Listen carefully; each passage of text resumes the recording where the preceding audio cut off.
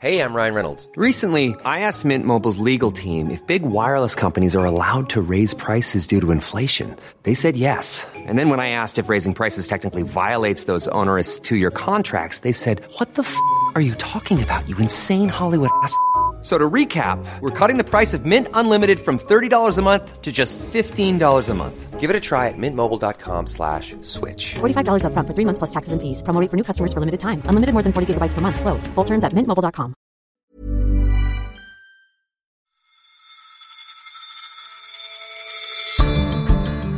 Hello, and welcome to Money Talks on Economist Radio, our weekly show on business and finance. I'm Rachna Shanbhogue, the Economist's Europe economics correspondent. Boeing's new boss has stepped into one of the world's most difficult jobs. I'll be asking Simon Wright, our industry editor, whether the new CEO can restore the fortunes of the world's biggest aerospace company. And is the dollar being ditched?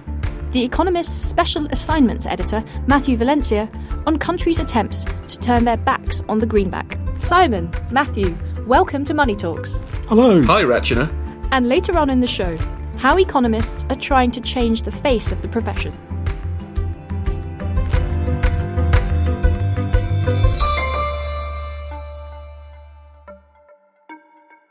First up, Boeing is in crisis. The airplane manufacturer is trying to salvage its reputation after 2 crashes involving its 737 MAX jets, which killed 346 people. In December, it announced it would halt the production of the 737 MAX and sacked its chief executive, Dennis Muilenburg. This is the backdrop against which David Calhoun took over as the new boss on January the 13th. He has a tough task ahead of him. Simon, you've been following the goings-on at Boeing for some time. What should Mr. Calhoun's priorities be? Well, the first thing he has to do is to sort out the problem with the 737 MAX. It's the problem that's hanging over Boeing. It's been hanging over them since March last year, when the planes were grounded after the 2 crashes, which were linked to this faulty flight control system. Dennis Muilenburg, who was sacked, overpromised about when the plane would be back in the air. Boeing were hoping to have it back in the air in the last quarter of last year sometime, and now it's very unclear when it will be back in the air. In fact, production has halted. Up until that point, Boeing was still producing 42 of the planes a month, which is a reduced rate from where they hoped to be, but they were still making them. And these planes are piling up in parking lots around Seattle. So his task is to sort out this problem, which means getting regulators to recertify the MAX and to get it back in the air. That may not happen until the middle of the year. It looks like the recertification will happen in a couple of months, but because of pilot training on simulators and so forth, a lot of the airlines who use the plane haven't put it back in their schedules until sort of March or so, and that could even drift. So that's the main problem that he has to deal with. But that's not Boeing's only problem.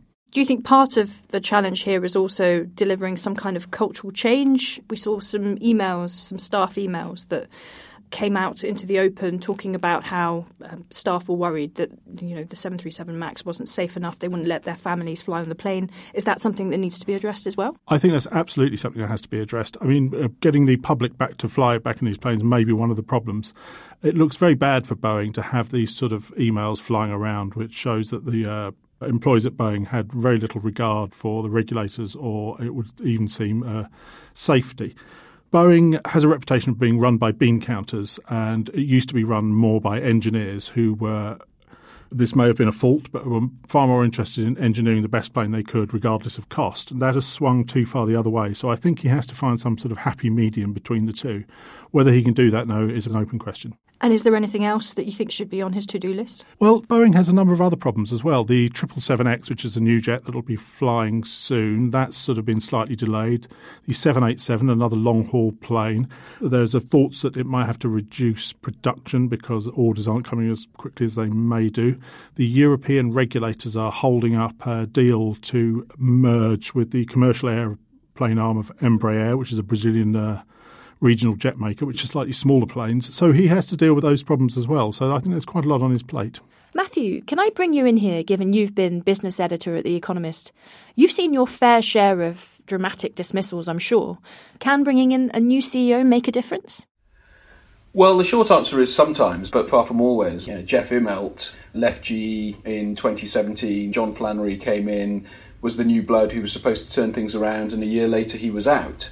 So, it's far from assured that somebody coming in, even when, they have support across the company, across the board, and, the media is rooting for them as well, is guaranteed to do a good job. So it really just depends on the individual. And Mr. Calhoun was the chairman of the board of Boeing before moving to be the CEO, is that right? That's correct. So he's not exactly a fresh face? No, but I think that's to his advantage. He knows how Boeing works. I think Boeing probably toyed with bringing in an outsider, and Mr. Calhoun may only be there for a couple of years before they do decide to either bring in another person, perhaps an outsider. But I think in the circumstances at the moment, having somebody who's familiar with the way the company works is probably quite important. And just to add to that, I think, sometimes there is a temptation at companies to bring in somebody when they think of sort of a fresh face, they're thinking of outsiders, and it doesn't always work out. There are many, many examples of companies that brought somebody in from another industry thinking they could see problems that others couldn't identify and shake things up, but it didn't work out. So, again, it cuts both ways. Boeing is the world's largest aerospace company. To what extent are they too big to fail? Yeah, I think they probably are. Look, we don't really know what's going to happen next. I suppose there's a small chance that the 737 MAX is never certified to fly again. One person described to me as trying to fix a hardware problem, the fact that they've put the new engines on the plane that have changed the flying characteristics with software, and that's just something you may not be able to do. Look, if that doesn't happen, the financial consequences for Boeing would be disastrous. What happens then? People have talked that maybe the government has to bail them out. Maybe Boeing's defence business is split off into a separate operating company. This is all wild speculation, but, yes, I think it is probably too big to fail. But it is, as part of a duopoly, the only other producer of that scale is Airbus. Customers don't really have that much choice to move elsewhere. No, they have almost no choice at all. Airbus's order books for this sort of plane stretch long into the future. They're ramping up production, but that's not going to fill the gap. People will have to keep older planes in service longer, and older planes are more expensive to operate and more polluting, so it doesn't do anybody any good at all. Plenty for Mr. Calhoun to be getting on with then. Thank you, Simon.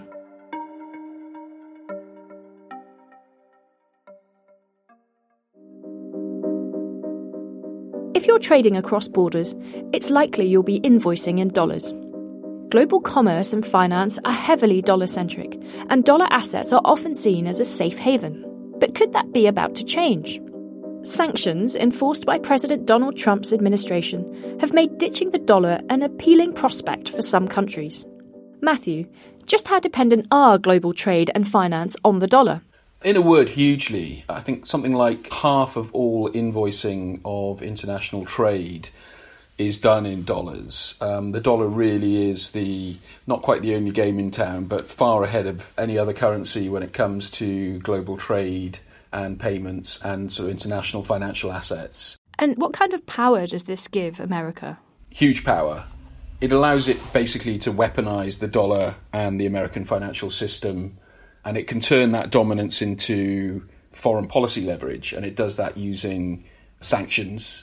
We've seen this recently with Iran, in fact, over several years since the withdrawal of America from the nuclear agreement, but even before that, sanctions have been notched up again against Iran, particularly focused on oil, banks and shipping. It's really, really hurt the Iranian economy. It's hard to sort of, overstate the impact it's had. And it can be hurt, and other economies can be hurt because so many countries trade a lot internationally, and international trade is largely dollar-based. Look at oil and commodities, for instance. Oil has, long traditionally been priced in dollars. Many commodities are too. But you're arguing that we might be at an inflection point, and the subject of peak dollar has certainly come up from time to time. What's different this time round? What's different is that it's gone just from talk to a little bit more than that. For years and years, other countries have discussed moving away from the dollar. Sanctions obviously aren't completely new, but now things have moved on from just talk to a number of countries starting to seriously explore ways to circumvent using the greenback and the US financial system. And, in some cases, countries are doing it in a meaningful way, and others are sort of getting started, it seems. So it just feels like we're at a point now where if you look at the overall numbers, you don't see the dollar falling precipitously in terms of its share of trade payments and financial assets and so on. But there's a sense that, given the heavy use of sanctions in recent years and the concern over that other countries are really starting to look more seriously at the alternatives. And so is it the countries that have been at the receiving end of the sanctions that have been most active in this area, in the search for dollar alternatives? It's certainly been some of those countries, but others as well. It's interesting. So one country, for instance, that's done a lot is Russia. Now, Russia has been subject to US sanctions over the annexation of Crimea and other things. And Russia has gone further than any other country in de-dollarizing the economy in a variety of ways. China has been doing more. And we've also seen European allies looking at doing more of this as well. So several large European countries, including France, Germany and the UK, have come up with a mechanism called Instex, which is all about trying to allow European companies to keep trading with Iran. And this is something that the Trump administration is not terribly happy with. But it goes to show how widespread this sort of search for an alternative to the dollar and the US banking system is. What are the other alternatives that are being floated, Matthew? You've mentioned Instex and Russia sort of diversifying, if you like, away from the dollar. What are the Chinese doing? One thing is they have this payments network called CIPS. It's not yet an alternative to the SWIFT International Interbank Payments Network, but it could be one day. SWIFT is based in Europe, but is in many ways a sort of an American-led initiative, and it's an interbank messaging system, the lifeblood of cross-border banking. And there are various efforts afoot, including involving China, to explore alternatives to that.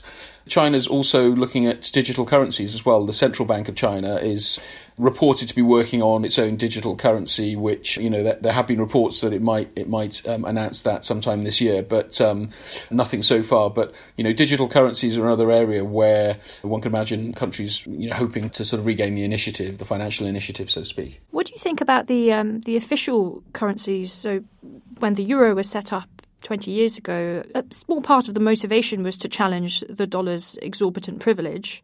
The Chinese were talking about internationalizing the renminbi. Might these gain as the dollar loses clout? There are many in Europe and China who hope so. The incoming European Commission under Ursula von der Leyen has made boosting the role of the euro a priority, and the European Central Bank itself has sort of become more involved in that effort than in the past. But the euro it's struggled a bit. On some measures, it's sort of slipped behind the dollar rather than been catching up. And part of the problem is there are a number of sort of structural and governance issues with the euro, including, for instance, the lack of a banking union. There are a lot of things that need to be sorted out. And, until that happens, it's hard to see the euro catching up and closing the gap much. With the Chinese currency, the yuan, a few years ago, there were predictions that it would rival or overtake the dollar as a global reserve currency. But then there was a stock market crash in China and capital controls were tightened, and that set it back somewhat. And I think its share of global payments is still only something like a couple of percent. So the yuan too has a long way to go. So the shift away from the dollar would clearly be very dramatic. How quickly would you expect this to happen? It's going to take time. As I said, the dollar is holding up on most measures and still a long way ahead of other currencies. It's slipped in central bank reserves from around 70% to something like 60% over the past decade and a half. So on some measures it is losing quite a lot of ground, but it has very strong network effects, and there's still a lot of people out there, a lot in the market, who really want to trade in the dollar and don't trust the other currencies. So I think it's going to take time, but we may, as I was saying earlier, be seeing the beginning of more of a shift towards some of these other currencies. The timing is difficult to predict. And just because a currency is losing share doesn't necessarily mean that it's going to lose its status as the sort of global leader. But I guess all we can say is, when it does start to happen, it can happen quickly. I take the point that this is not going to happen tomorrow. But what's your bet on what the next reserve currency will be? Will it be a single currency, or are we looking at a so-called multipolar world of several reserve currencies? I think we're probably more likely looking at a sort of multi-currency system, multipolar world. I mean, clearly the euro and the yuan are the two other currencies that are being most closely watched. And at this point, I don't see any sort of clear reason to think that, one will move ahead much more quickly than the other. So we may move from a sort of kind of unipolar currency world to three or more. And of course, then we have digital currencies as well to contend with. So no reason just yet to start dumping dollars? No, hold on to them for now. Matthew, thank you very much. And to find out more about the up-and-coming alternatives to the dollar, read Matthew's piece in the next issue of The Economist. Try a subscription. Go to economist.com/radio offer for 12 issues for $12 or £12. It's that time of the year. Your vacation is coming up. You can already hear the beach waves, feel the warm breeze, relax, and think about work. You really, really want it all to work out while you're away. Monday.com gives you and the team that peace of mind. When all work is on one platform and everyone's in sync, things just flow. Wherever you are, tap the banner to go to Monday.com.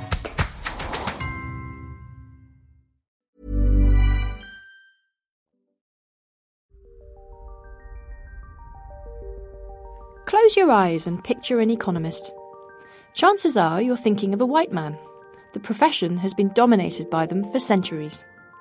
In 2018, a report by the American Economics Association found that Black, Hispanic, and Native American students in the United States were less likely to complete degrees in economics than in any other subject. But now, members of the field are pushing for change. Sumaya Keynes is The Economist's Trade and Globalization editor. There have been this kind of spate of studies, both of academic economists and also those working in the federal government. There's a bit of a conversation in Europe as well, but the conversation I've been focusing on is really happening in America. Last year, there was this big survey of economists that showed essentially that women and minorities had experienced a disproportionately high rate of harassment and discrimination. And so what's been happening is really high-profile discussions at the American Economic Association. That's the kind of the professional body of economists in the US. On January 3rd to 5th, I was in San Diego for their annual meeting. There was thousands and thousands of economists all congregating together. There were a lot of panels about diversity in the profession. There was one on women in the profession, there was one on Black women in the profession, and there was one called How Can Economists Solve Their Race Problem? That was introduced by Janet Yellen, who is now the head of the AEA. Let me emphasize that our focus is not on whether there is a race problem in economics. That's been abundantly documented. Statistics compiled by the Committee on the Status of Minority Groups in the Economics Profession show that minorities are significantly underrepresented. They reveal little or no progress in recent decades. This conversation on diversity has really been going on for a couple of years, I think. And this year, it was the issue of race that got its moment.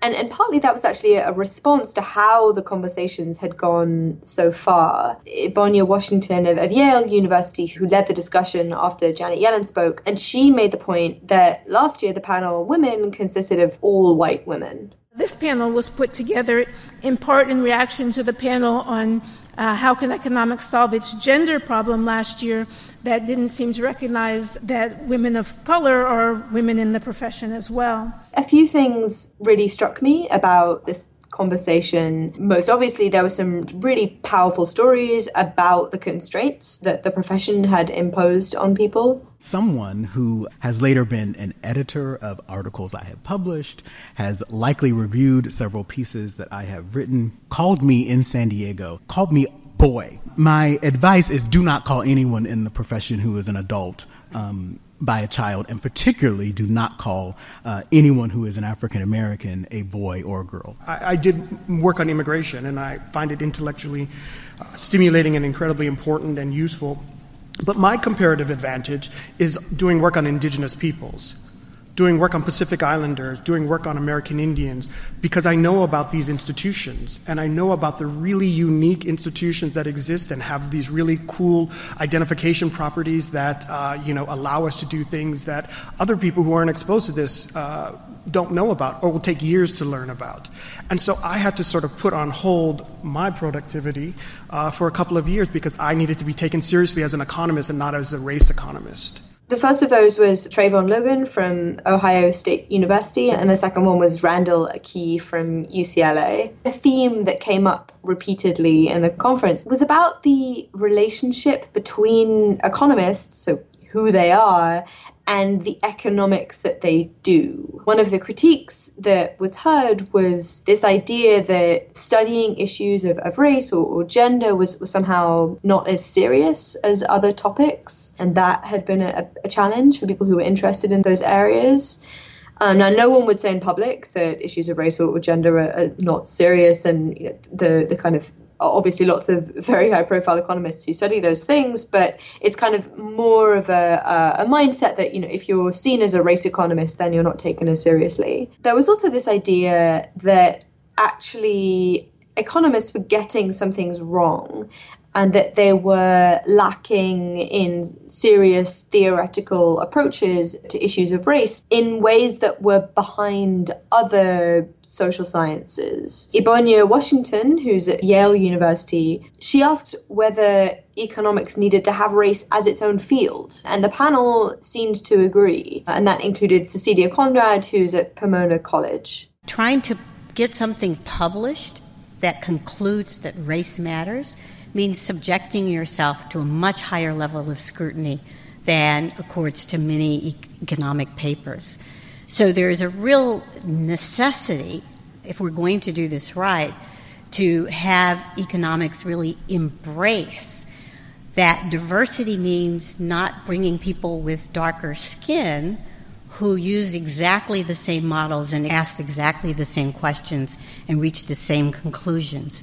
Embracing diversity means opening up to the kinds of new questions and new ways of seeing the world that will eventually help to improve economic science. So what did you make of what the panelists had to say? So I think it's really important to say that these complaints have been there for a very long time, for decades, in fact. What's different now, over the past couple of years, relative to, say, the past 10 or 15 years, is that you have some very, very senior members of the profession giving this kind of discussion a platform. And it also looks like the conversation is broadening. So last year there was a lot of talk about gender. And so it's great to see this broaden out to other dimensions of diversity. And I think really at the heart of it all is the same complaint, which is that there is a group of insiders who are inadvertently or not shutting out people who don't look like them. And that means essentially shutting out people who might not have had the same life experiences as them and so perhaps might not think like them either. And that has kind of artificially narrowed the kinds of ideas being discussed or the focus of research. And do you think the profession will become more diverse?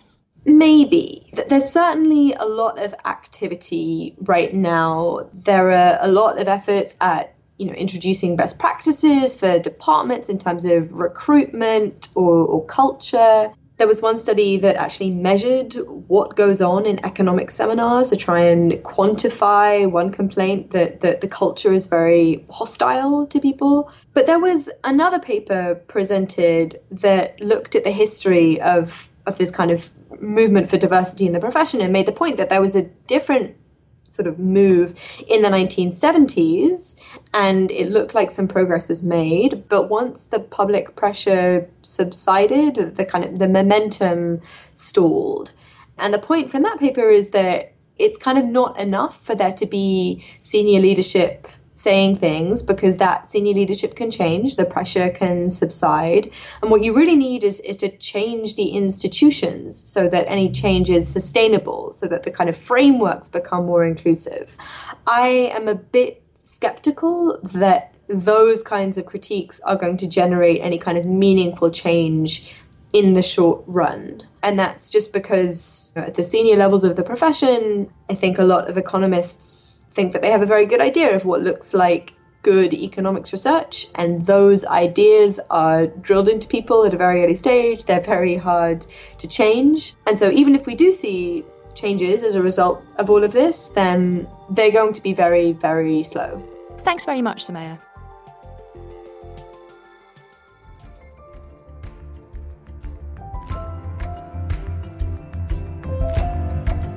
And that's all for this edition of Money Talks. Before you go, please don't forget to rate us on Apple Podcasts or wherever you listen. I'm Rachna Shanbhogue, and in London, this is The Economist.